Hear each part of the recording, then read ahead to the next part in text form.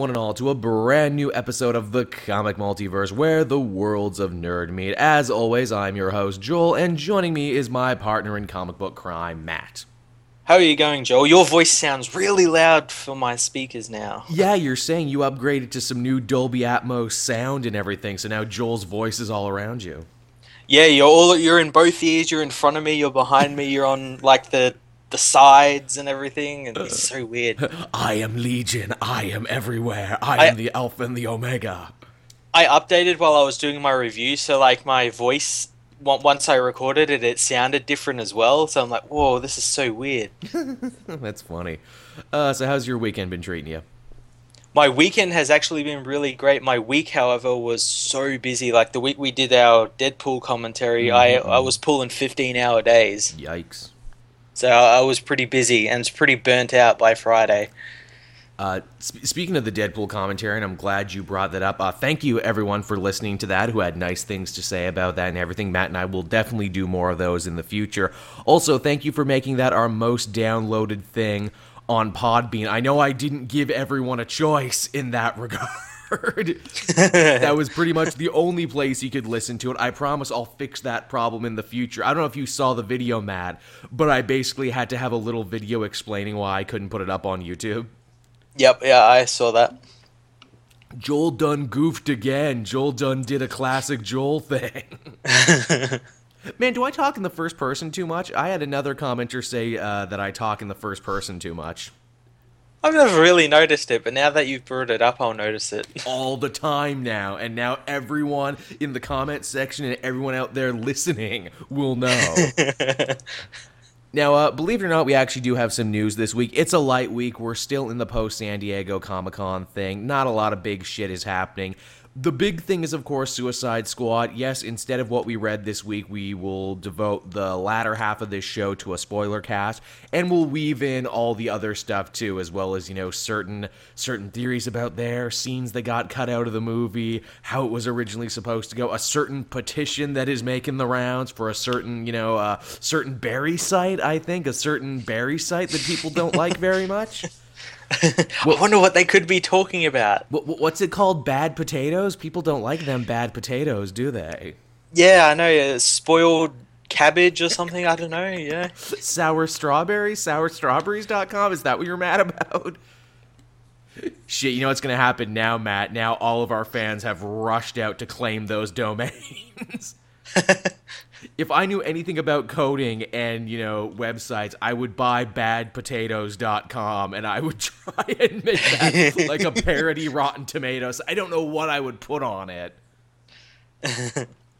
I guess like stupid reviews, but that's already taken. I don't know if you have seen it. There's an amazing Twitter page out there called it's like stupid Amazon reviews or like 1-star Amazon reviews or something. And they're like the dumbest Amazon reviews you've ever seen. Oh, it wouldn't surprise me. I remember I was listening to a podcast called "How Did This Get Made," and the movies they review, they do that whole Amazon thing at the end where they talk about the reviews it gets on Amazon. It's gold, solid gold. Yeah, it's amazing. I love it. It is funnier than anything any comedian could ever write. Yep. I think one of my favorite ones is some Bikini Beach movie. Some guy gave it 5 stars. The women in this movie are very attractive. And that was the review. That was the review, and that's what's wrong with the democratic society, because that man's voice matters just as much as anyone else's. Oh, goddamn. While we're on the subject of this, I'm sure you know, Matt, the Three Wolf Moon shirt and the amazing Amazon reviews that are attached to that. Yes. That is a thing of glory and a thing of beauty. For those of you who aren't sure, if you go to Amazon and search Three Wolf Moon shirt, you will see a shirt with 3 wolves and a moon on it. It's not a bad looking shirt if you're into that sort of thing, but the reviews are stellar.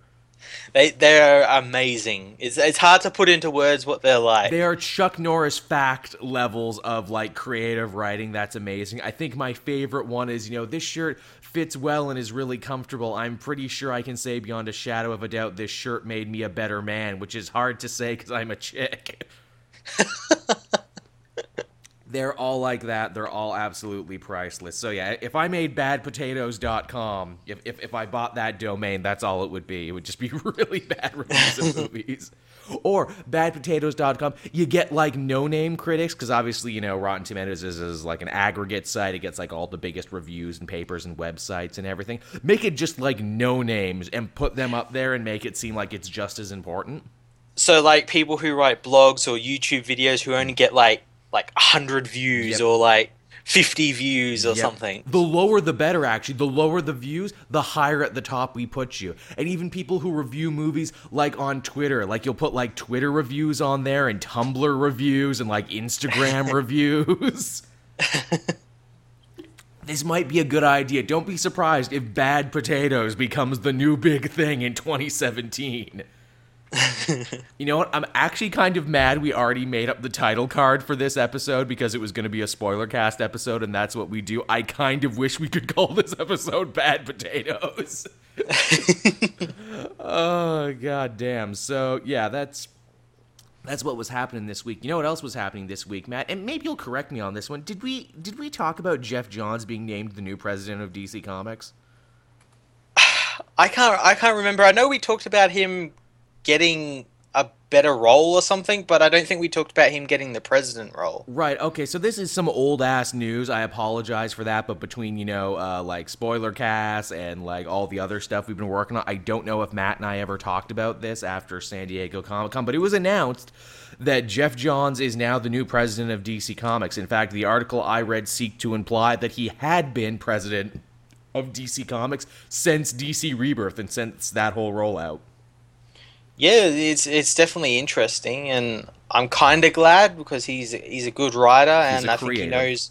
Yeah, exactly, and I think he knows what to do and where to go with the comics. Yeah, the idea seemed to be that this president role was an extra reward and an extra incentive for Jeff Johns because he took a new, bigger role in the company. Now, he's also running the comics, he's writing what he's writing, he's overseeing the television, and supposedly he's supposed to be a liaison between the comic companies and the movies now.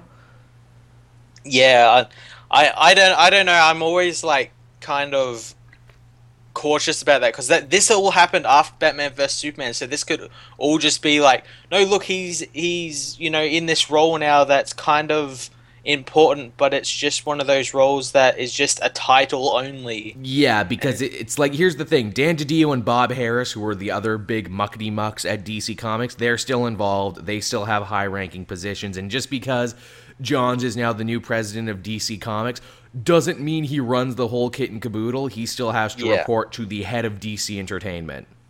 Yeah, he still has to go through a bunch of people before he can get stuff made or put in movies or whatnot. I mean, don't get me wrong, I'm happy and excited for the dude, and I think we all can agree it was only a matter of time until he became president anyway. I mean, he's just the right dude to elect.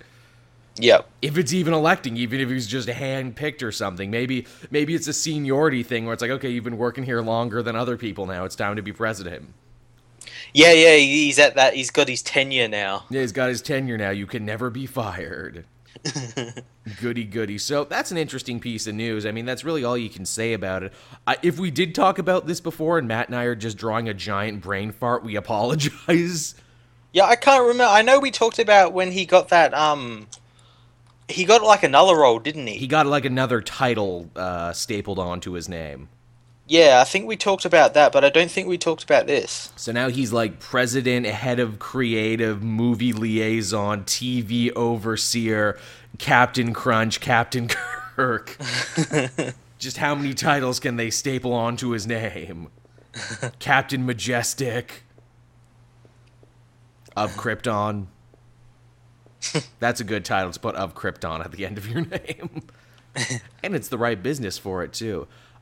Speaking of DC stuff, actually this is a DC and Marvel too, for Jason O'Mara, who you may know as being the voice of the DC animated movie Batman now. He has landed apparently a very important role on Agents of S.H.I.E.L.D. Season 4 for this upcoming season. Cool. That's pretty amazing. Marvel cast Batman. That means Batman is now officially a character in the Marvel Universe. Wrap your head around that. You can't wrap your head around it because it's fucking crazy.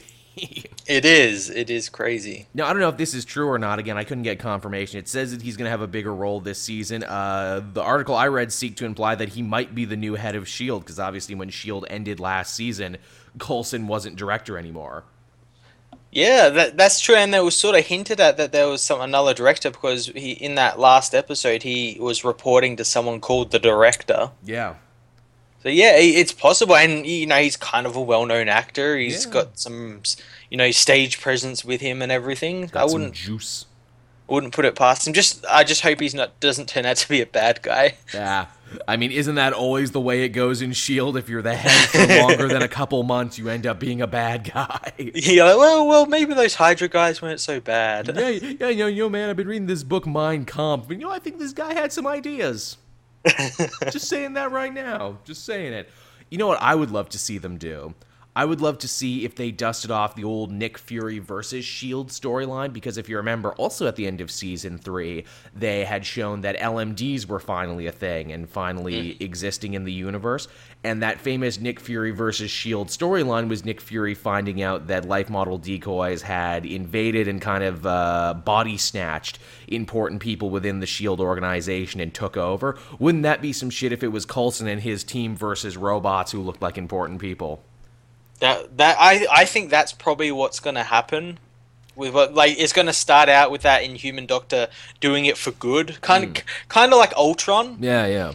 And eventually, and maybe even they'll tie it to Ultron, like it gets hold of Ultron brain patterns or something to do with, or like sees what happened with Ultron or something. Wouldn't that be some shit? Because that means that the actor for Ultron could literally phone in his lines and it could just come out of a computer. Well, James Spader is a TV actor. Yeah, for real. Hey, James, you got some time to read some creepy Ultron shit? Sure. Because I've always got time. I've always got time. I'm the Lizard King. I'm everything. But yeah, that would be interesting. And I mean, Christ, now you can finally say Batman, Agent of S.H.I.E.L.D.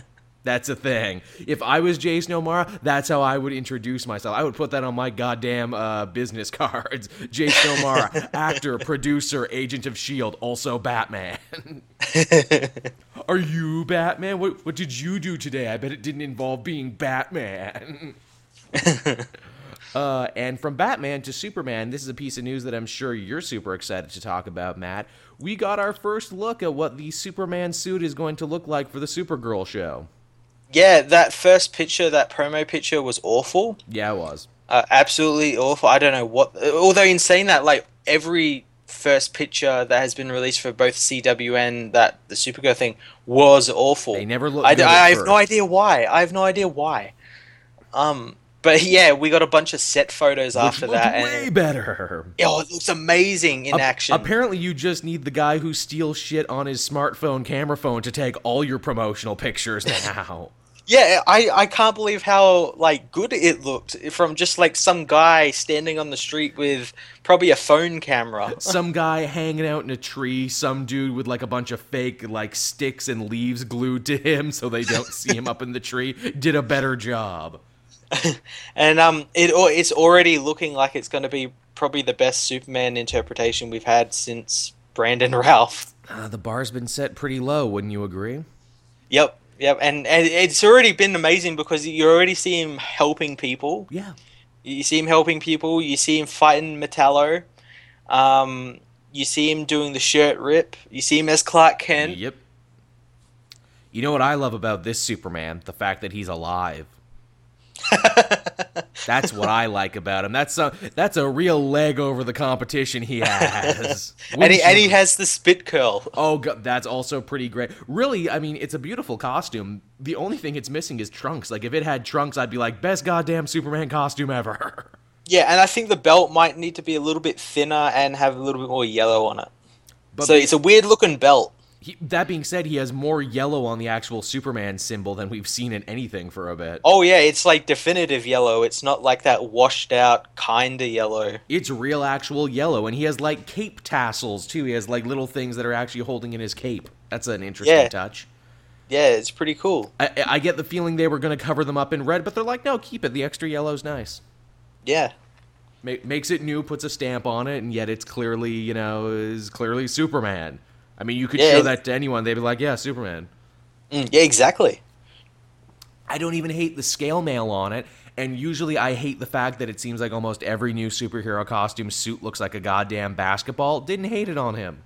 Well, it's not that scale mail stuff. It's like that mesh stuff the actual Supergirl suit's made out of. It's like this weird material that's sort of like it's like a meshy canvas. Right. And I guess it makes sense that their costumes would be made out of the same shit.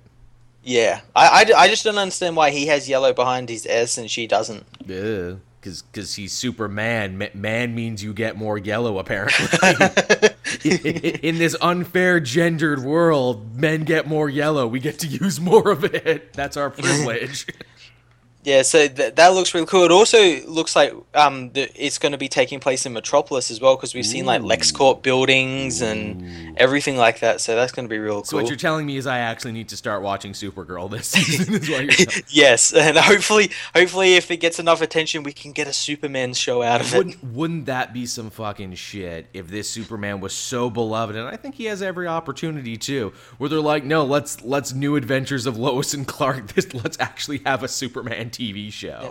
Well, as you said, the bar's been set pretty low. I mean, Christ, if you could have a Flash show and a Flash in the movie, and shit, Barry Allen Flash in the CW show has been doing more Superman shit than the Superman in the movies.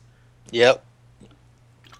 Why not just actually make it about Superman? Wouldn't that be crazy? I think that would give certain people aneurysms if that was a real thing. But yeah, Superman costume looks real good, looks real tight. I am more interested in this show now than I was before. Maybe I'll have to go back and catch up on Supergirl. I didn't hate Supergirl. Like, I actually watched at least 2 episodes. I watched the crossovers, and I watched I watched the first episode, of course. Yeah, well, like as I said in my review, it's okay. It's just like the first 10 or so episodes. I think the ones they shot before the show actually aired, right, and then the rest.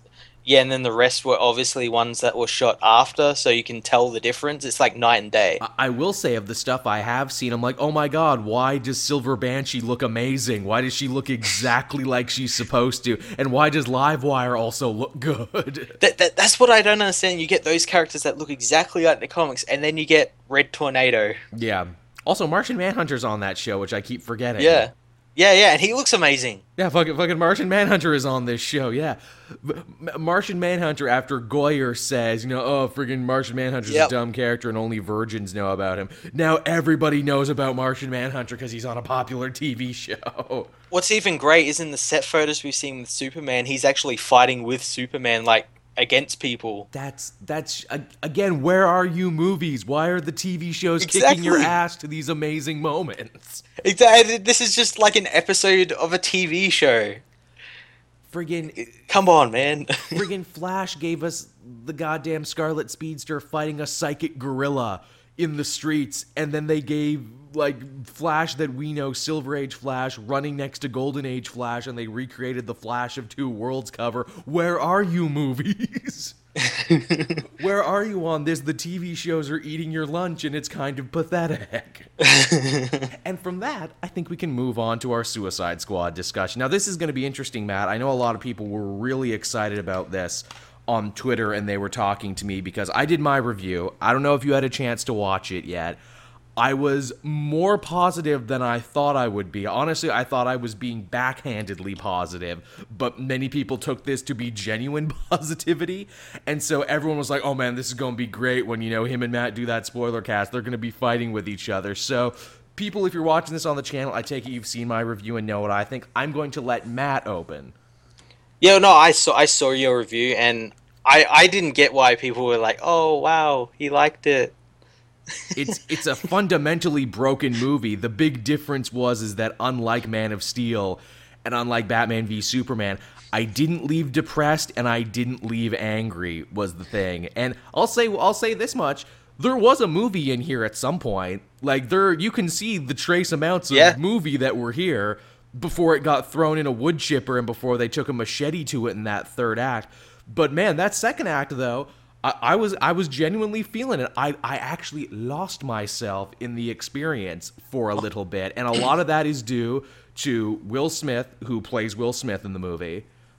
Margot Robbie, who plays a version of Harley Quinn, And man, Viola Davis playing Captain Exposition and also sometimes Amanda Waller. And I mean, the real MVP, and I can't believe I would ever say this, friggin' Jay Hernandez as El Yep. Diablo. Yep, I said that in my review. He was probably the best character in this movie. He was the only one with an actual character arc. He had a complete arc. You know what I think it has to be? Like, if you've watched other David Ayer films, they're all very, like, LA-based crime movies. Chateau Santana, El Diablo, would perfectly fit at home in any David Ayer movie. He could be in End of Watch, he could be in Street Kings, and, like, you wouldn't bat an eyeball at it. The only difference is he wouldn't have fire powers. Yeah, he was just like an LA gangbanger. And clearly Ayer knows how to tell those stories. Like, shit, in the flashbacks we have with El Diablo, I'm like, well, damn, can I watch that movie? Yeah, it was actually good, and it was kind of compelling as well. Very, like, here's a dude in a big-budget summer blockbuster that's all about fighting and shooting to actually be a pacifist and say, no, I've seen the error of my ways in violence. I have taken a vow of, pacifism and nonviolence. And I'm like, holy shit, that's pretty cool, actually. Yeah, it was really great. Especially in a movie that's, like, so chest bumpy and so, like, rah, rah, rah, action, rah, rah, rah, teen angst and everything, to actually have, like, an adult character come in and say, no, kids, violence and fighting isn't cool. Yeah. It's kind of shocking, actually. It's kind of shocking how great El Diablo actually was in this. In fact, he's so good, I'm like, man, why is comic El Diablo not this good? Yeah, he was really great and really surprised me, and which made, like, his death kind of hurt. Like, why kill off a character you just spent half the movie building on this character arc and everything and giving some payoff, when in the next one you could see how he's gone from that to this. But then you just kill him off. Well, supposedly, Matt, and again, I said I would try and weave the news of the day because all the news of the day was related to Suicide Squad. Supposedly, a Reddit user leaked a bunch of, cut scenes from the movie and a bunch of just, jettison plot lines. And supposedly, in Ayer's original cut of the movie, everyone had a complete arc and everyone actually had a storyline, if you can believe it. What? I know, right? In the movie itself, and it's the movie's greatest sin, and I say this, is the fact that it's a team movie that has zero interest in actually being a team movie. It's interested in maybe 4, but mostly 2, just Deadshot and Harley, and everyone else gets thrown by the wayside. Oh yeah, definitely. Like at the start of the movie when they do all those, like, character info sheets, which are basically music videos. Yeah, where the movie literally just stops and says, remember this guy? You'll remember him throughout the whole film because we'll keep doing this. They only do that for Deadshot, Harley Quinn.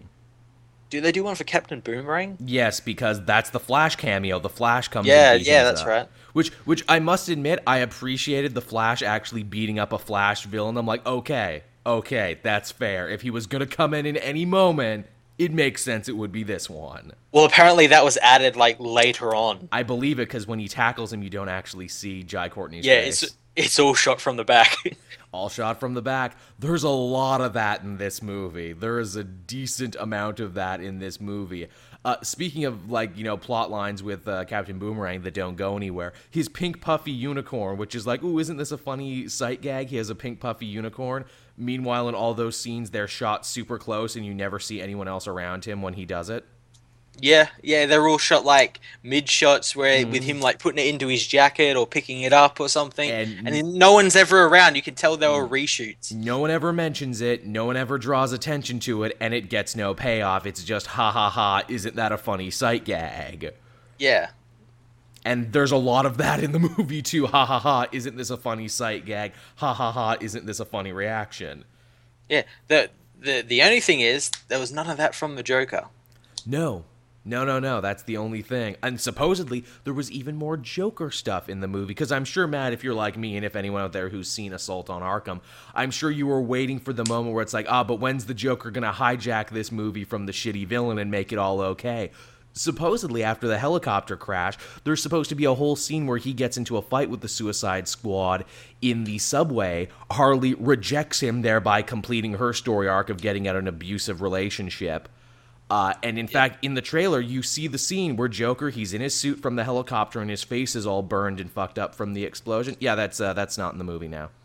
Yeah, and apparently they removed like probably 90% of the whole Joker Harley Yep. relationship because there were scenes and there's like pictures of them out there Mm-hmm. where it's like I think it was a flashback scene where Where he Joker is hits actually her, yeah. abusing. Yeah, he's actually abusing her, and that would have made better. But in the movie, she's just like this girl who's trying to get back to her boyfriend, and Joker's Yeah. like a really obsessed boyfriend, and yeah, Which, knowing the history of these characters and how sick and wrong it is, they make it grosser, actually. But yeah, in this movie, implying that they actually have a loving relationship and that everything was fine and that he was coming to save her.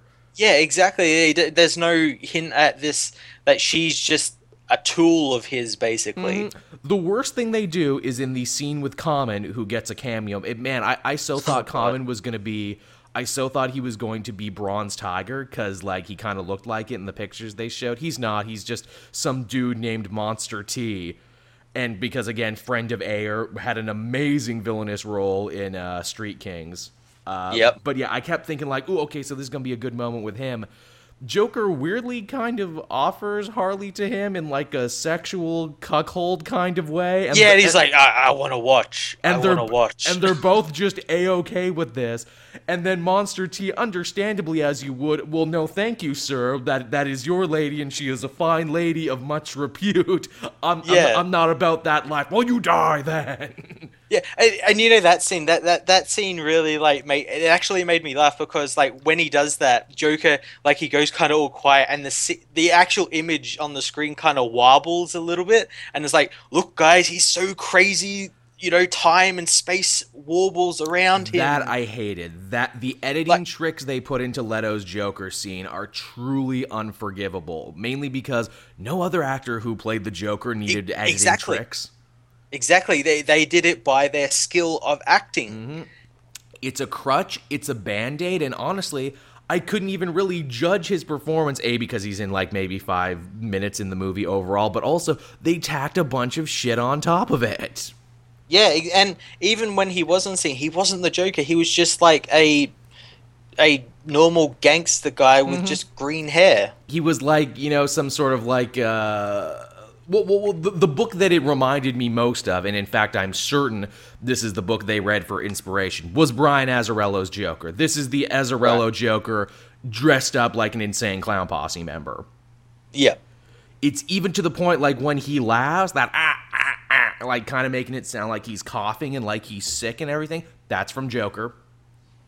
The being like a more down-to-earth crime boss instead of supervillain, that's also from Joker. In fact, his little toady and little henchman who follows him around through the movie, you have to read the credits to get his name, but you know what his name is? What? Johnny Frost, which is the name of the guy from Joker. So it's literally just the version of Joker, but dressed up in like some sort of crazy outfit. But that's all it is, which is even funnier to me, because you might remember this, Matt, when Joker came out, everyone, was saying, ooh, Brian Azzarello ripped off Heath Ledger because he looks the same. And Azzarello was like, no, I wrote this one first. They ripped me off. So I think that's hilarious that they've now come full circle now. And I think that really tells you about the writing of this movie, where it's like, well, what should inform our take on the Joker? Well, we got these comics here. Ooh, this comic is called Joker. Let's read that and make it about that. This must be good. This must be good. Now I will say, it's not like one of those embarrassing career-ending turns like Lex Luthor was in Batman v Superman, but it is still filled with a lot of the same annoying ticks where, Lex Luthor was kind of like, oh. This Joker's like, he becomes Jeff Goldblum. Yeah, yeah. I know exactly what you mean. Every time he opens his mouth, it's, Yeah, it's these weird little things at the end of the sentences and everything. I can't wait to show you my toys, which is also not in the movie, by the way. Yep. Which, man, can we talk about the guard for a second? So that guard, Griggs, who's like the main guard, that's Ike Barinholtz, who is a comedian from Mad TV. I actually quite like him. I think he's very Yeah, funny. I do as well. He was in both Neighbors, actually, and he's really funny in that, so good on him for actually getting into some bigger movies. He's a better Joker in Neighbors 2 than he is in Suicide He Squad. kind of fucking is. He wears scary clown makeup. He actually Matt's not even fucking around. But yeah, he plays, like a shitty guard and everything. And clearly there's a huge subplot with him that gets cut from the movie. Because, he's gambling in the Joker's club, which, on one hand, why would you do that? For one, and how have you not been fired for doing that? He smuggles in a phone for Harley Quinn, and he doesn't show up at the end of the movie, assuming that he died. We never see him again after that, but we don't know how we got to that point. Yeah, well, that's the thing. The movie is just cut to bare minimum. Scenes just happen one after the other, and it makes sense because they had this movie cut by people who cut fucking trailers. Yep. Apparently this was another piece of news Matt's talking about that came out today. Apparently there were two dueling cuts of this movie. There was the version that Ayer did, and then there was the quote-unquote fun cut that was edited together by the people who edited that trailer that people love so much. They showed both trailers to both movies to different audiences, and in the end decided to fuse them together into the movie we saw. Yeah, so what I reckon they did was they just cut each movie in half and took the end off Ayers and stuck the end of the trailer one on the end of Ayers. That would make sense. And it's funny because, like I said, I was much kinder to the movie than Matt was in my review, and I stand by a lot of the stuff I enjoyed. And yet when I hear that they shamelessly crowbarred and gave it to the trailer people to be like, well, make it fun, make it exciting, do whatever you gotta do. I'm like, well, am I a fucking sheep for enjoying that? Am I dumb for enjoying that? Where it's here, we shamelessly put together this thing, by numbers and by accountants, and looked at other things that were popular and took this man's work, this artist's work, and we put it through a meat grinder and turned it into this, and you're gonna like it and you're gonna eat it. And it's I felt weird. Never have I tried to judge my own criticism more than I think I have from this, because I really don't know how to feel.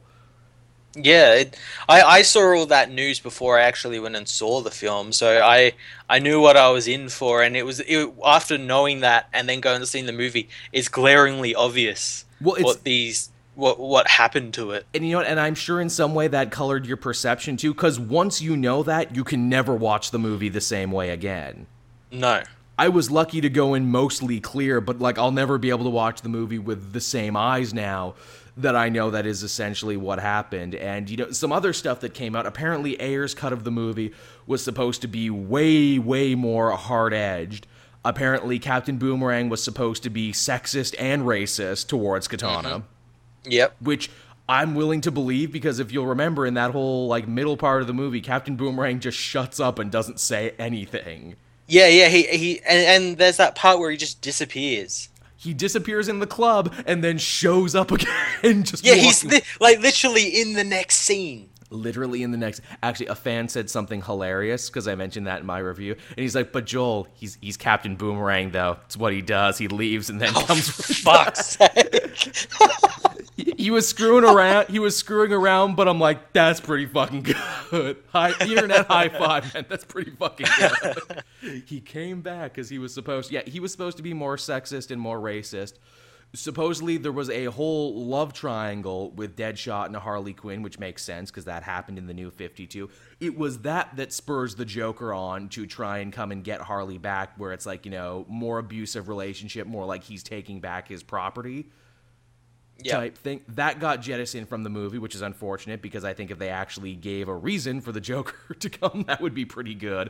Or a reason beyond I actually like Harley, though, for some reason.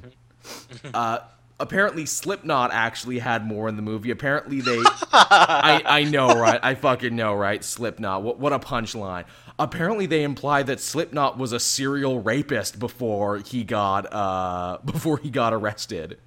Oh, so to make him, when he dies, everyone's like, yeah, good, fuck that guy. Good, fuck that guy, yeah. But it's but that clashes with the fun, Matt.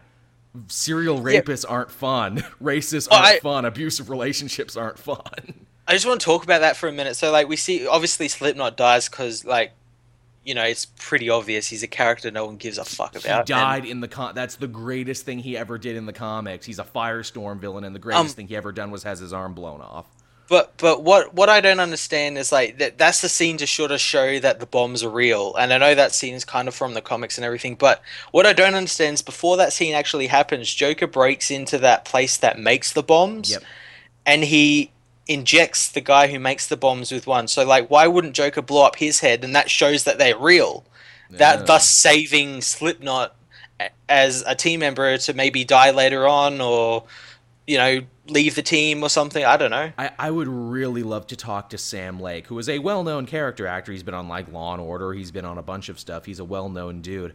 I would love to talk to him and like have him walk me through the emotions of being like, hey, we cast you in the next big DC superhero movie. It's a team piece. Awesome. Who am I playing? Slipknot. Who's that? I don't fucking know.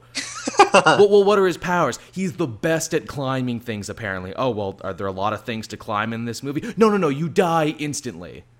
Yeah. You try to climb, but you die immediately. Okay, so for this role, you're gonna have to bulk up a little bit, get big and strong. You're gonna have to come in for costuming. We've got a whole suit made up for you and everything. We're just gonna cover you in these stupid ropes, and then you're gonna be here for the cast picture and everything. Oh well, do I get to go to Comic-Con at least? No, you don't get to go to Comic-Con and help promote the movie because everyone already knows you're gonna die anyway. That you are the most expendable one. Yeah, but you get to punch a woman. And so that's fun. You get to punch a woman, and apparently that's hilarious. Like, I'm not gonna lie, I laughed in the theater because I was just like, "What the fuck are you doing?" It's like that's kind of this movie in a nutshell. Is that it is in such bad taste, it's kind of hilarious, and I feel like maybe that was the sort of dark comedy they were going for in the Ayer version. But you got this really dark gallows comedy. But they've also softened the characters to such a point to, honestly, they're not that much more evil than the movie versions of Batman and Superman. No, yeah, they're like literally the same. In fact, so like there's like no real differentiation. In fact, like I'd call Deadshot more of a hero. He is. You know why he's more of a hero? Because you actually understand what he's trying to accomplish. He wants to save his daughter. He wants to build a better life for her. He has a chance to do evil, then chooses not to. He's a killer, and this is the big thing right here. And this goes for everyone in the team. He's a killer, he's a bad guy, but he's not a hypocrite about it. That's true. That's true. They own their shittiness. Well, meanwhile, Batman and Superman's like, yeah, we torture and we brand and we destroy cities and break necks and punch African warlords through walls. But we're the good guys, though, and you should all respect us. And you should build statues of us because we're so good. Yeah, you should thank us. Yeah, I liked the Suicide Squad more because they are not pretentious and they do not lie about who they are. Yeah. And I never thought that would be a thing where it's like, no, they're actually kind of better in that regard.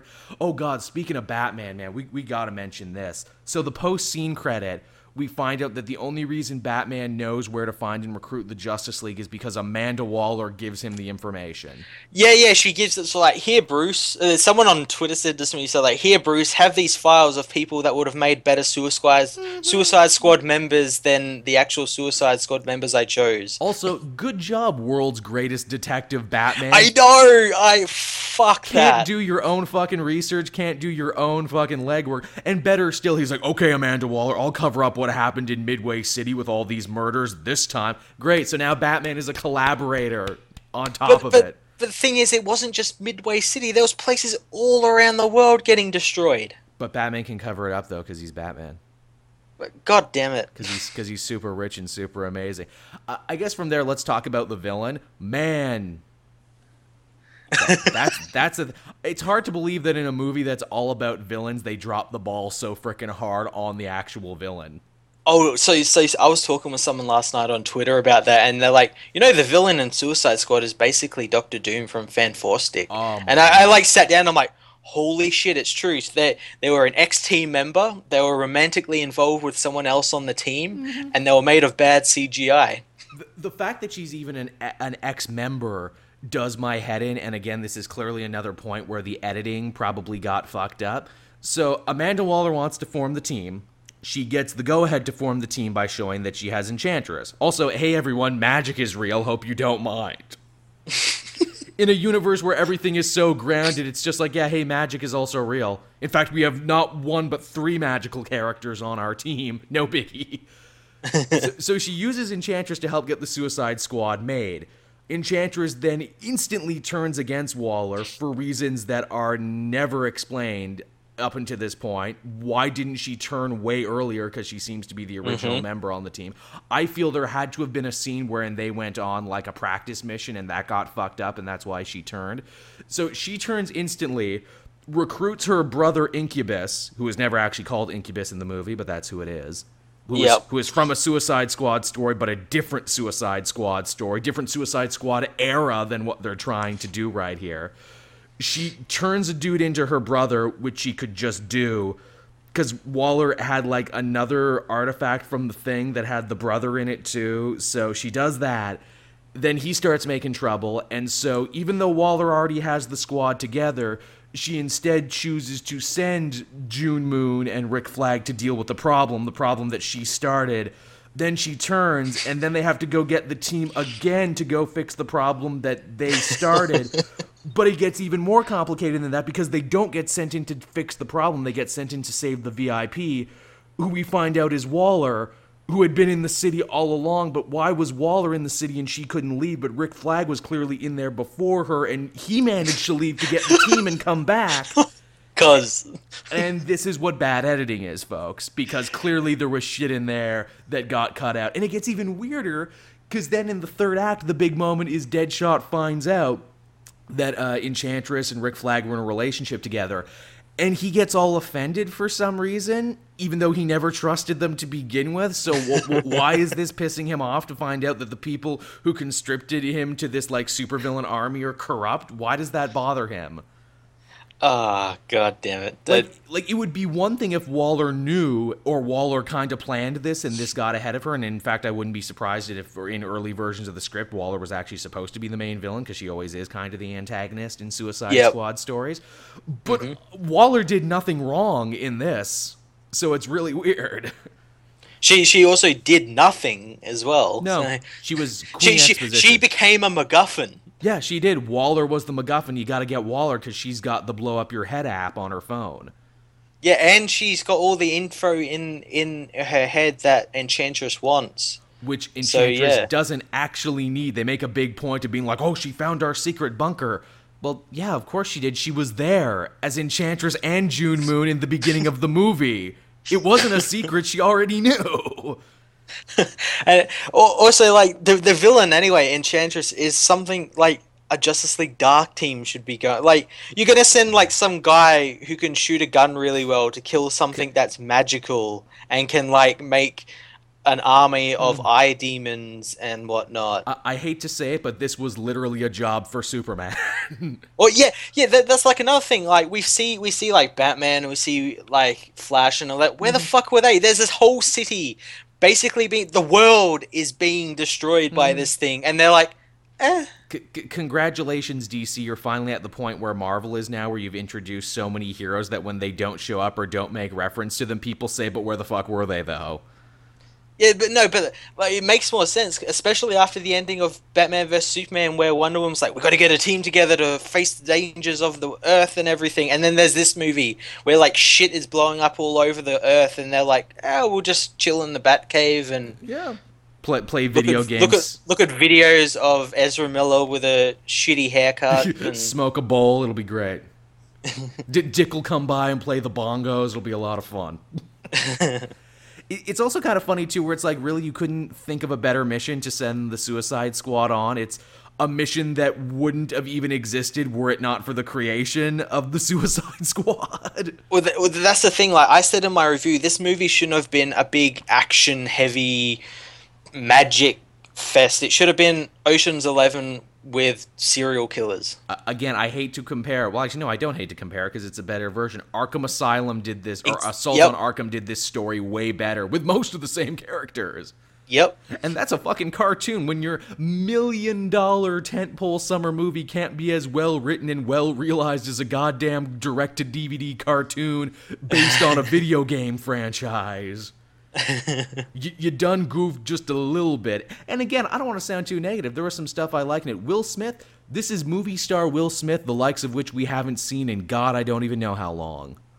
Yeah, it was movie star Will Smith playing movie star Will Smith. It was Big Willie style. He had nothing in common with the Deadshot from the comics except for the fact that he had a daughter, but he was charming and he was funny and Triangle, bitch. How can you not love Triangle, bitch? The fact that Will Smith says bitch in a movie is pretty great. I preferred obviously Diablo over him, as well as like Jai Courtney has finally found his niche. Being a stereotypical Australian. He's finally found it. He's finally found it. He really has. You know, you just drink that Foster's. You apparently be sexist and racist like all Australians are. I only know Matt, so that's what I'm basing it on. Also, you get the feeling, too, that they might have had, like, some sort of romance side plot that got cut between, like, him and Katana because they were, like, making eyes at each other for a bit. Oh, yeah. I think his plot was, like, cut down heaps. Yep. Also, talk about another character who gets wasted. Katana shows up later than anyone else in the movie. Yep. Still gets her origin, but gets it later in the movie than anyone else. Only speaks Japanese, despite the fact that she can totally speak English, because she speaks it at the bar later on. What was the point of that? Did they really need to push... Yeah, but she's the Japanese character, though, so she needs to speak Japanese. That's what foreign people do. It's really weird that in a movie that is ultimately probably, if not the most racially diverse superhero movie we've ever seen, leans so hard on stereotypes. Yeah, it does. And I mean, like, I know you always got the ultimate cop-out argument, and I would agree. Well, it's like, well, not everyone in a movie has to be a role model, and they're villains. They're the anti-ness of, role models. You shouldn't look up to these people. That's fair. Didn't stop all the women in my theater, though. There was, like, 3 women who came in with Harley hair in my theater. All right, let's actually talk about that. Let's talk about the audience that was in your theater, because I know. Have you watched the Red Letter Media review of that? It reminded me of this. So, what was the audience in your theater like? Again, lots of teens, lots of Hot Topic teens, lots of baggy skater shorts, backwards baseball caps. There was one, like, stereotypical nerd guy, big dude about my size, Flash t-shirt, Superman hat, one of our people, one of our tribe. I recognized him. He recognized me, and we gave each other a little nod like, yes. He gave the chest bump with the fist. And the fist bump of the tribes people, yes. There was that. Your regular just movie-going people of like, Will Smith is in this. I like that fella. And, at least 3 women with their hair done up and their makeup done up in a Harley Quinn style because that's, like, very cosplay-friendly now. Here's the thing, though. They weren't young women, though. They were, like, my mom's age. Yep. And they had come up and done this, and they... all looked like, to put it nicely, they looked rough. They looked like they had a couple kids. They looked like they had a couple cesarean scars, maybe some track marks. They were also incredibly loud and annoying in the theater. I was actually very pissed at them because they hooted and hollered whenever Joker and Harley Quinn were on screen. Yep. They were more confusing than anything to me because I'm like, how do you know who these characters are? I'm going to guess you didn't grow up watching the animated series like me. I'm guessing you don't regularly read comics. How do you know about this? Where did you learn it? And like why and how? It was very, very strange. Like, again, I don't doubt that Suicide Squad will find an audience. It just found the strangest audience. Yeah. So, like, when I saw, like Batman vs Superman, Civil War and stuff, you have like the normal people, the comic book fans like us, and a normal audience. And then when I saw Suicide Squad, I saw it the day it came out, and it was one of the showings in the afternoon. So like people were coming in, it was like half full. But all those people, like they were exactly like yours. You had like the group that was like all the Harley and Joker people who sat 2 rows in front of me and annoyed the shit out of me. Mm-hmm. You had, those weird guys with the big beards and like the kind of cornrow, like David Ayer fans. I guess so. People are like, yo, man, End of Watch was the shit, man. Friggin' Street Kings, that's my life. Yeah, those type of people, and it was just a strange A audience. very strange mix. Like, again, one thing in the movie's credit, it may very well have tapped an audience that no superhero movie before it has tapped. Oh, it's an audience no superhero movie wants. I was gonna say, like, people who, I'm not gonna lie, in real life might be getting beaten up by Batman for different reasons. But yeah, it's kind of amazing, actually. And I'll be interested in the long run to see, this fan base, if this becomes like some sort of cult movie off the back of it. Because in many ways, even when Suicide Squad is a mess, and it's a mess, it's a weirdly entertaining, watchable mess. Like, this is almost like there's moments where you laugh because it's like unintentionally hilarious. Like Enchantress, she's given her big villainous speech in the movie. She's like, "I will cover the world in darkness," and blah, And blah, she's blah. doing that fucking weird dance. That, like, Queen of the Damned, Aaliyah, she's popping and locking like a soccer mom on meth, and I'm like, what the fuck are you doing? How did this make it into the... Why did no one stop this? This made it past editing. An editor looked at this and said, "That's fine. It's fine. Ship it. It's good." It's kind of amazing. And there's a few moments like that throughout the movie where I'm like, that's hilarious. Well, you know what else I found very hilarious? Whenever Joel Kinnaman opened his mouth, Ugh. he talked in like this loud voice and these weird like pauses and everything. It's so weird, which doesn't make any sense because like when he was in RoboCop, his American accent was fine, but in this, it's really weird. Supposedly that's another big thing jettisoned from the movie. Apparently we actually did get to spend time with June Moon and Rick Flag and actually get to understand the relationship and actually care when they get broken up. Apparently that was another thing that got cut, and we know for a fact that this got cut because you'll remember in the original trailer they're hanging out together and he's reading the files and be like, he's Deadshot, he shoots stuff, Harley Quinn, she's crazy, he throws boomerangs. Not in the movie. Yep. Not in the movie, clearly part of a bigger subplot that went away. And Jesus Christ, if you were going to keep one subplot, you should maybe try and keep that one. Yeah, they kept like maybe 25% of it, but cut the rest. It's just friggin' crazy, man. It's insane the stuff you hear. We haven't even talked about Croc yet because Croc is big and Croc hits shit. Well, that's the thing. I didn't think he was that big because there were scenes where it was like wide shot and he didn't have his shirt on, and his head looked fucking massive, and his body looked so skinny. It was so weird. Supposedly there was a whole cut subplot with Croc coming to terms, with his own appearance and him deciding that, he's beautiful anyway, which they make a joke about in the bar scene, which might be the best scene of the movie right there, where he just kind of out of nowhere says, "Oh, I'm beautiful," and I'm like, okay, that's cool. Yeah, well, they're like the only lines he says in the whole film. That and BET. And he wants BET. BET, because Killer Croc Waylon Jones loves big booty bitches. Which in all honesty, probably.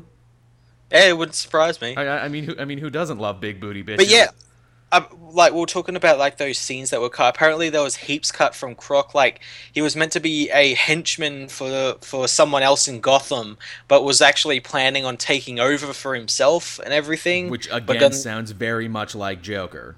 Yeah, but then got punched in the face by Batman or something. Which hell, he doesn't even get a music video for him out in the world. No. He gets a music video of him already in prison. That's the thing. Like the music videos were so weird. Like some team members got them, some team members didn't. This movie could so not weird. have been cheap for the songs that they use. Like they Oh, use God. some AAA songs. They use fucking Queen. In the first fucking like 10 minutes of the film, the soundtrack changes probably every 2 minutes. And not in like a Scorsese, like needle drop kind of way. Like it is very clumsy. They go from like Sympathy to the Devil to like some hardcore gangster rap that Deadshot's listening to. Yeah, it's very jarring. There's Eminem in this movie. They work Eminem into the movie. Which fittingly it's for a Harley montage. I'm like, yeah, that's fair. Oh, speaking of Harley, they work in her original costume, not once but twice. I'm like, okay, you know what? Not a bad touch. I will buy this new Harley because you showed me the old costume. It wasn't a bad touch, but that costume looks horrible live action. Oh, the like the suit, like the actual like onesie. Yeah. Well, I thought it looked very horror. It might have just been the way it was lit. It was lit from the top down. because they're trying to recreate that famous Alex Yeah. Ross cover we all know and love. Which, don't get me wrong, if you're gonna recreate a cover, fucking Alex Ross is the right place to go. That's another thing DC do. They recreate all these scenes from the comics, but that's all they're doing. They're just recreating the panel. They're not recreating the story that or panel the tells. emotion or the character. Yeah. They're very obsessed with images and moments, but not how you get to those images and moments. And that's how you get those people that say, well, they recreated that Dark Knight Returns cover so they get Batman. That's how you get those people. Apparently so. Now, to bring it to that for a second, another thing that I will actually like about Suicide Squad, or at least I will admit to like, is that it didn't feel the need to beat me above the face and neck with pseudo-philosophy and pseudo-theology. It was just, hey, let's shoot shit the movie. Well, they didn't have a character who could be like the Jesus. No. Superman wasn't around. I imagine if somehow in these movies Superman was left alive at the end of Batman vs Superman, we'd get stuff in this movie where there's a god in our world now, and all that sort of shit. At least it owned the fact that it didn't have anything like that to say. And like I said, I was actually able to lose myself in the movie for a bit. Unlike Man of Steel and, Batman v Superman, which were trying so goddamn hard to make me take them seriously, I was always aware of myself in the theater, and maybe I was checking my watch a couple times, too. Yeah, it was refreshing that it wasn't a Zack Snyder film for once. Mm-hmm. And we actually got something a little bit different, but in saying that, they still had to adhere to the rules he set. Indefinitely, and you could argue how much of this actually was a David Ayer film now that we know about how much they cut from it. Mm-hmm. How much they actually took away. I mean, like I said, there's stuff to like about the movie. Will Smith is charming when he's not chasing Oscar Gold or demanding that his kids be put in stuff. Wouldn't it be funny if the daughter in this movie, instead of being the daughter, it's like, no, it should be Willow Smith. That should be Jaden Smith. Should be Jaden. No, Daddy, don't shoot Batman. Look, I won't shoot Batman if you stop wearing them girl clothes, boy. You just decide to shoot his son instead. Look, I won't shoot Batman if you delete your fucking Twitter account, boy. Geez, if any movie should have worked in Fish Mooney in a cameo somewhere, it should have been this. Just somewhere, just because. I mean, what else can we say about the movie? I mean, I would say a lot of the characters are enjoyable and entertaining, but it is let down by a weak villain and an even weaker story and horrible, horrible cuts. Yeah, I have no idea what that... And the thing is, this movie makes me scared for Wonder Woman. Yeah. Because like, if this was retroactively fucked with because of Batman vs Superman, what's Wonder Woman going to be retroactively done to because of this? I know, right? Like, what's the next big one where they're going to be like, well, we got to change it around? I guess what comes out first, Wonder Woman or Doctor Strange? Doctor Strange comes out in November. Wonder Woman doesn't come out till next year. Oh, shit. I'm hoping they don't change Wonder Woman to match Doctor Strange, where it's like, look, we need more magic. Wonder Woman's not really magic. She's like fantasy, swords, sorcery. Yeah, a little bit of magic, but not a lot.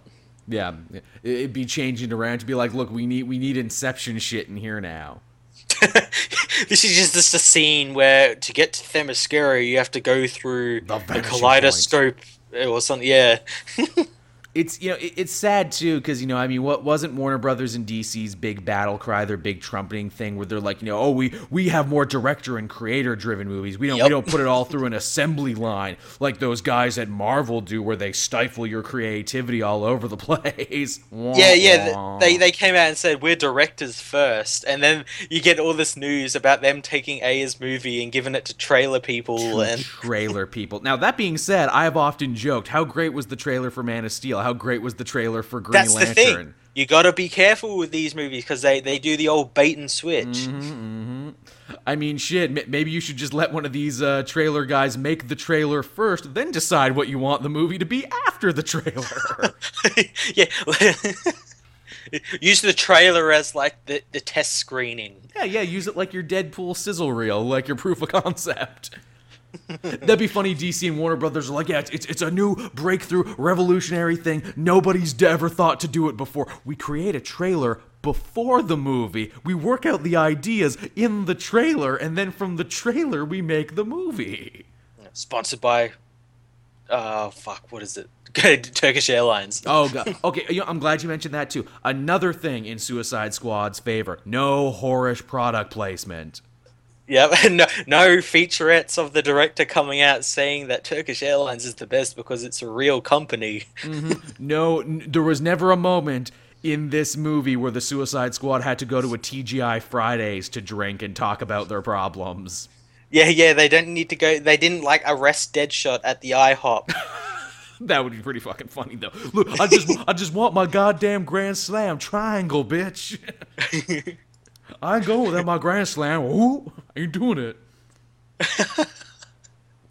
Will Smith is good in this movie, I swear.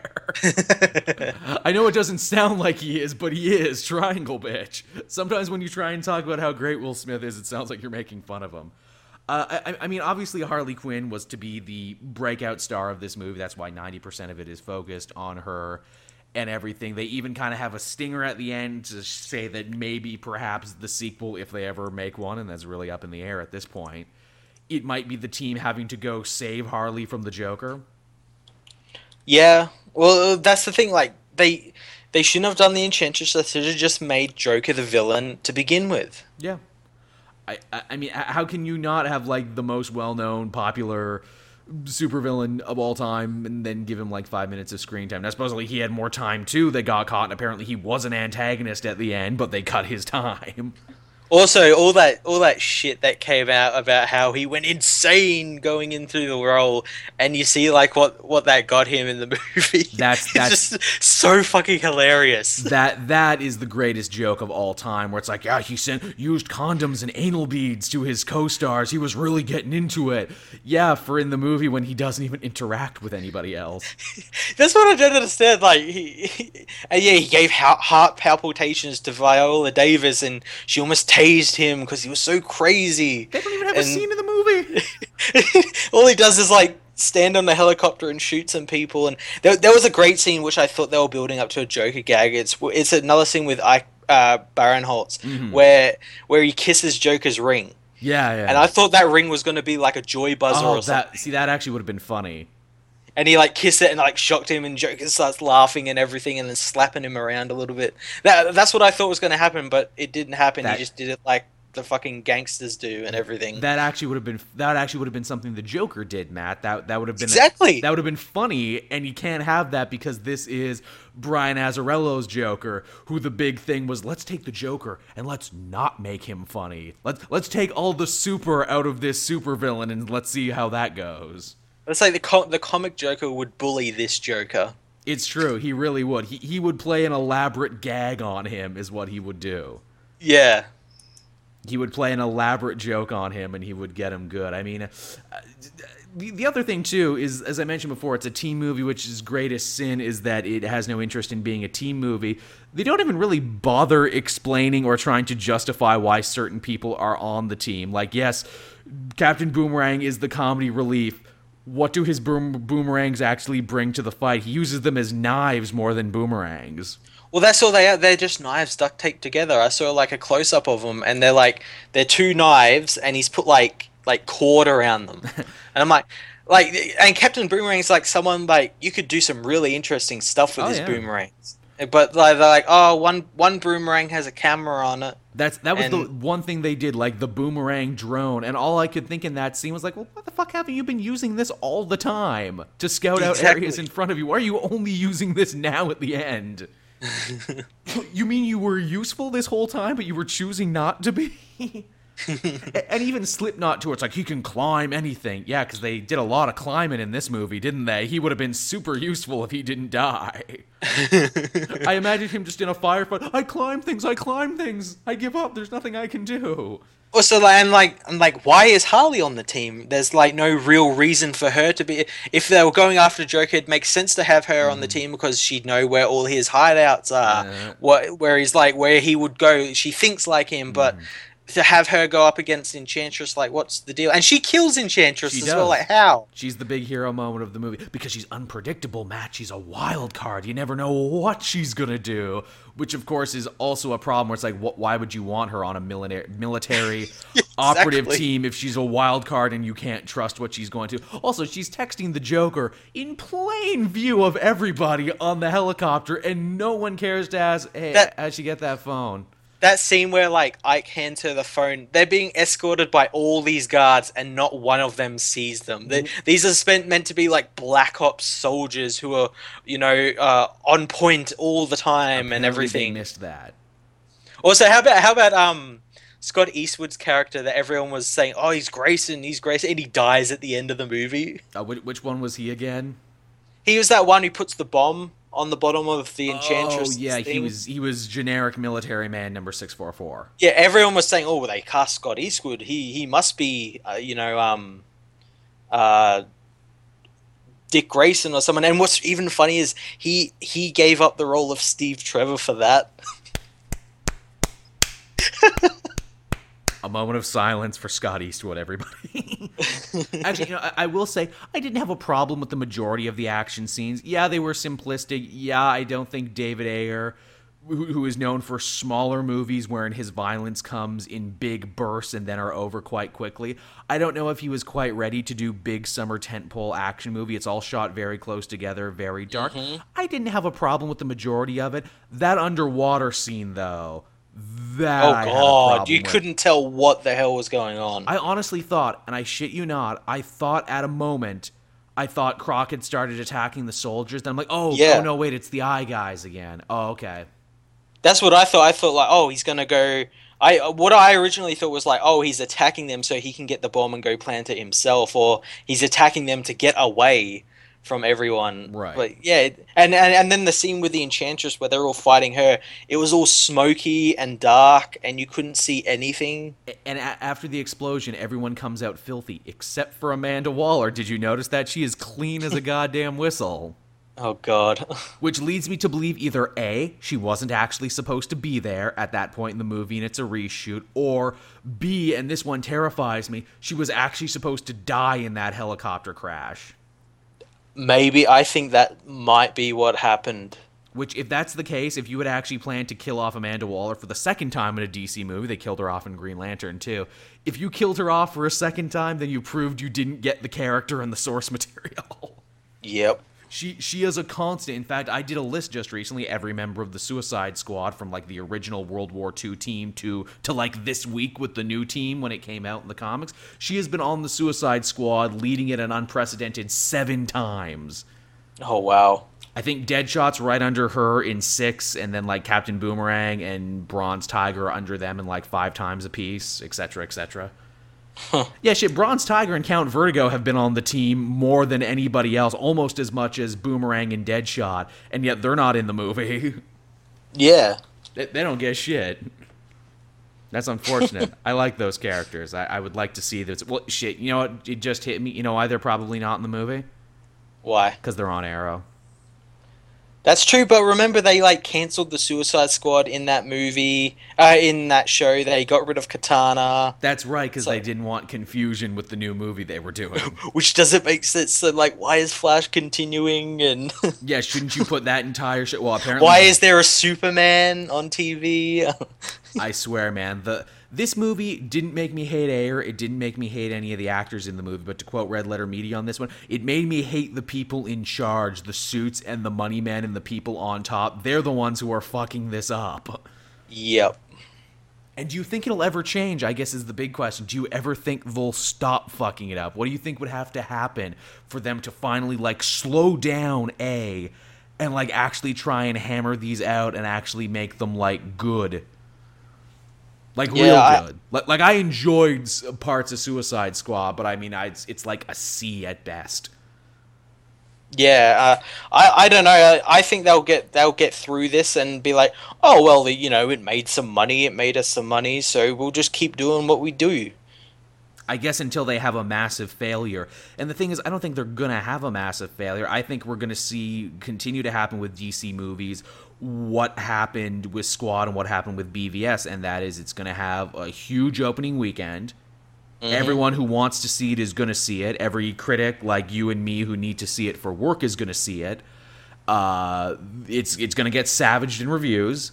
And people are going to have stupid petitions to take down Rotten Tomatoes, proving they don't actually understand what Rotten Tomatoes does.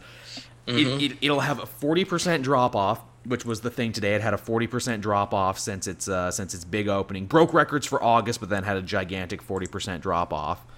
Yep. Which is kind of the thing for these sort of things, because, all the hardcore fans have already seen it, so, what you going to do?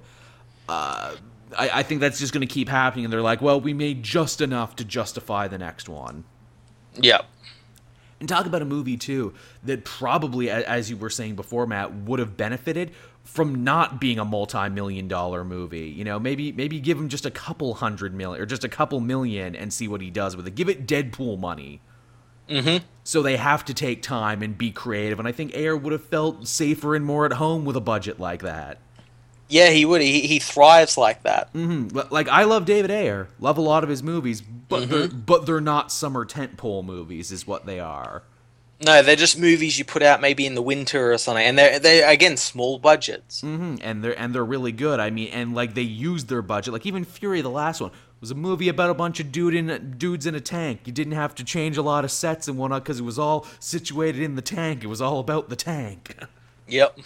Like, imagine a Suicide Squad movie that was all about Bel Rev, where it's like, it's just all in the prison, just all about the prison and them training to go out on their next mission, but then, like, a riot happens in the prison and they have to work together to put it down.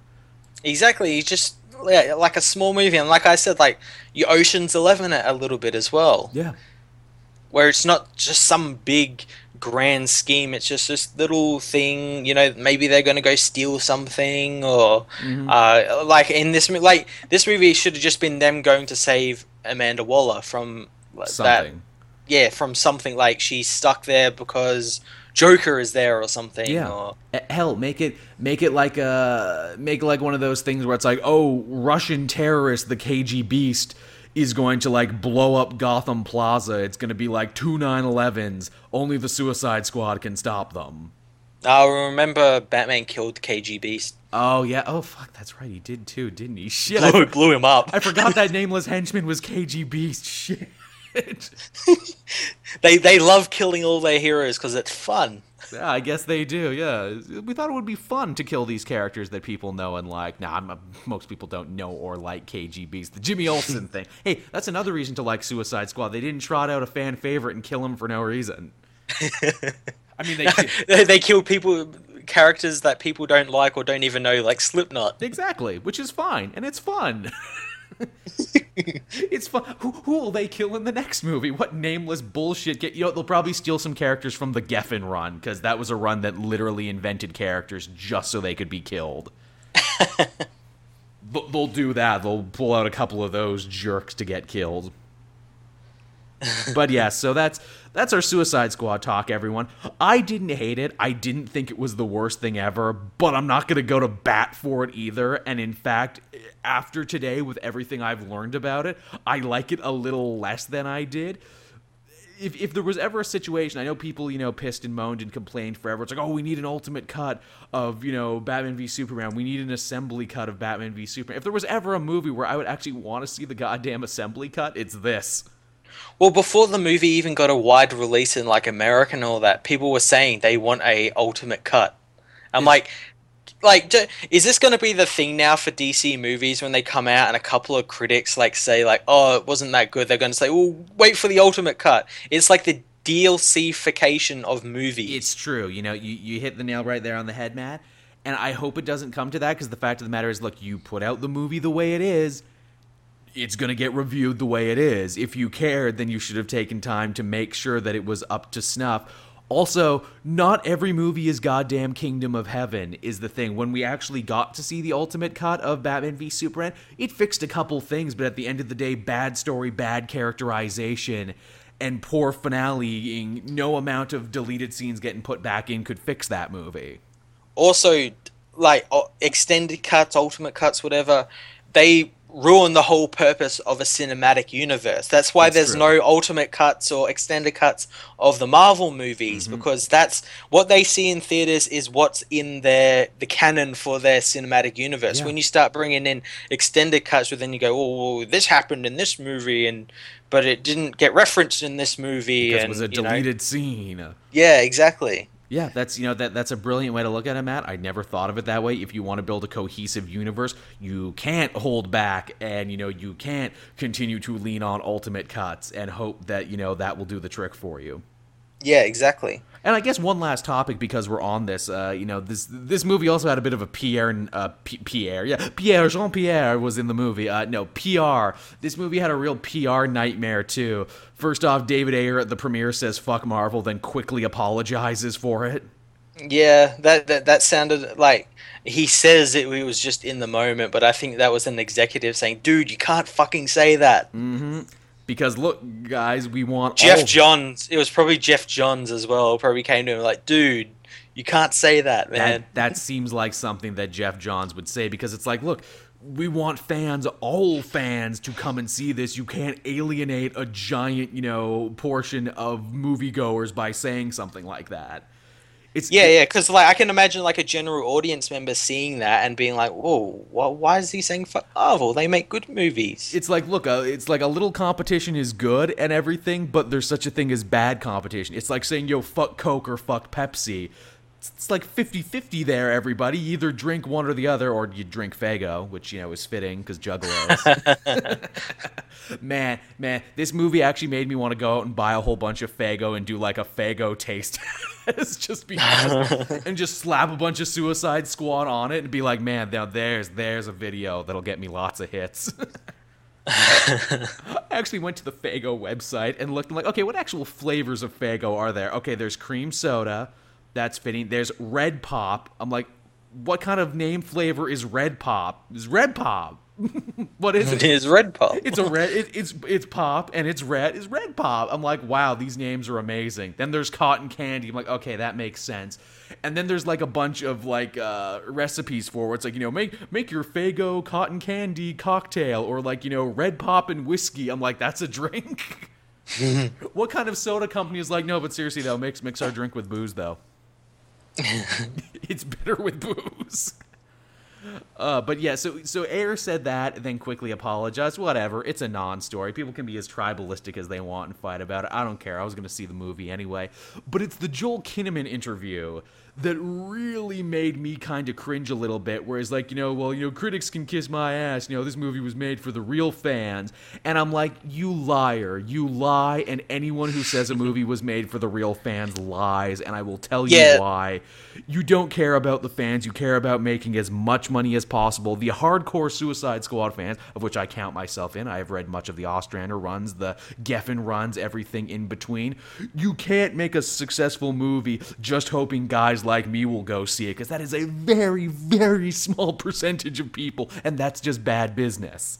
Yeah, and it's always these movies that get like shafted, like critically and financially. They say, "Oh, we made it for the fans," which is another way. It's like their excuse. It's the ultimate. Well, critics just didn't get it, and I'm like, well, maybe you just made a bad movie. Did you think about that? I'll admit, a lot of the times critics don't get good movies. Fight Club is the perfect example of like a movie critics didn't get.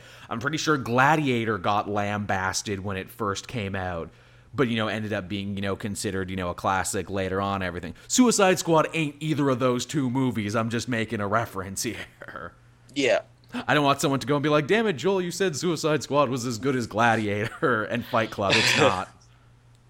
And also, too, we live in a day and age, just to defend critics for a little bit, of which Matt and I kind of are. We dip our toes in that, The thing is like, in this day of, like, internet journalism, you really have two types of critics. You have the old guard, who probably couldn't tell the difference between a DC or Marvel movie if you paid them. To them, it's all just the same bullshit. People my dad's age, essentially, who have been writing movie reviews forever and continue to. Then you have the new age of, internet critics, who are all younger guys like us, guys like Matt and I's age, who work online, who have grown up, in the era of, great cartoons and great video games and great comic books, and they do know their shit more than you give them credit for. Yeah. Like I said, a shocking number of actual critics were able to be like, yeah, and the villain was Incubus. They never say it. Like, that's a deep pull to know that, or to at least to know someone to tell you that. They clearly did enough research. But yeah, that's Suicide Squad. That's my little rant there on the end. Any closing thoughts, Matt? Anything you want to say? It was better than Batman vs Superman, but only just. It was. Like, I don't feel bad at all by saying this is the best movie in the DC Cinematic Universe so far. Yeah. Well, and as I was saying before, on Facebook, like it's kind of telling when 2 of your 3 cinematic movies so far are reactions to the previous one. Yeah, that's not a good way to build a universe. Yeah. To have your movies continually be answers and rebuttals to the last movie you just made. It's kind of like someone telling a joke, but then like, but wait, there's more. Look, man, I can only take so much more. You can't keep mooring me over and over. I'm gonna get tired on this one. But yeah, that was Suicide Squad. That was what we thought about it. We've actually managed to fill a pretty good episode here, Matt. I was worried we wouldn't be able to fill a whole show. Yeah, we went for a good hour and 21-ish minutes. Yeah, and of course, if you're a patron, you can listen to this show first before anyone else. I would like to thank all the people who actually gave to the Patreon. That just got into my account today. As I record this, I will be using that to go to Fan Expo, of course, coming up very soon. They haven't officially set my information yet, but I'm pretty sure that they're going to in the next little bit. So I'll be doing that. If you're there, be sure to come out and see me. Again, thank you for everyone who made this possible. As always, I remind you to like, subscribe, favorite, do all that other good stuff. Be sure to follow Matt over on Fortress of Solitude. He does lots of good videos too, and he's nice enough to give you the important timestamps now. I know everyone's really been enjoying that. He makes the thumbnails for this episode, so everyone thank Matt for all the hard work he does in the comic multiverse. It's Matt Appreciation Day on the comic multiverse, where we buckle down and thank him. Forever let August 7th be known as Matt Appreciation Day. So yeah, there's the show, everybody. We hope you liked it, and we'll be back again next time. Bye-bye. See ya.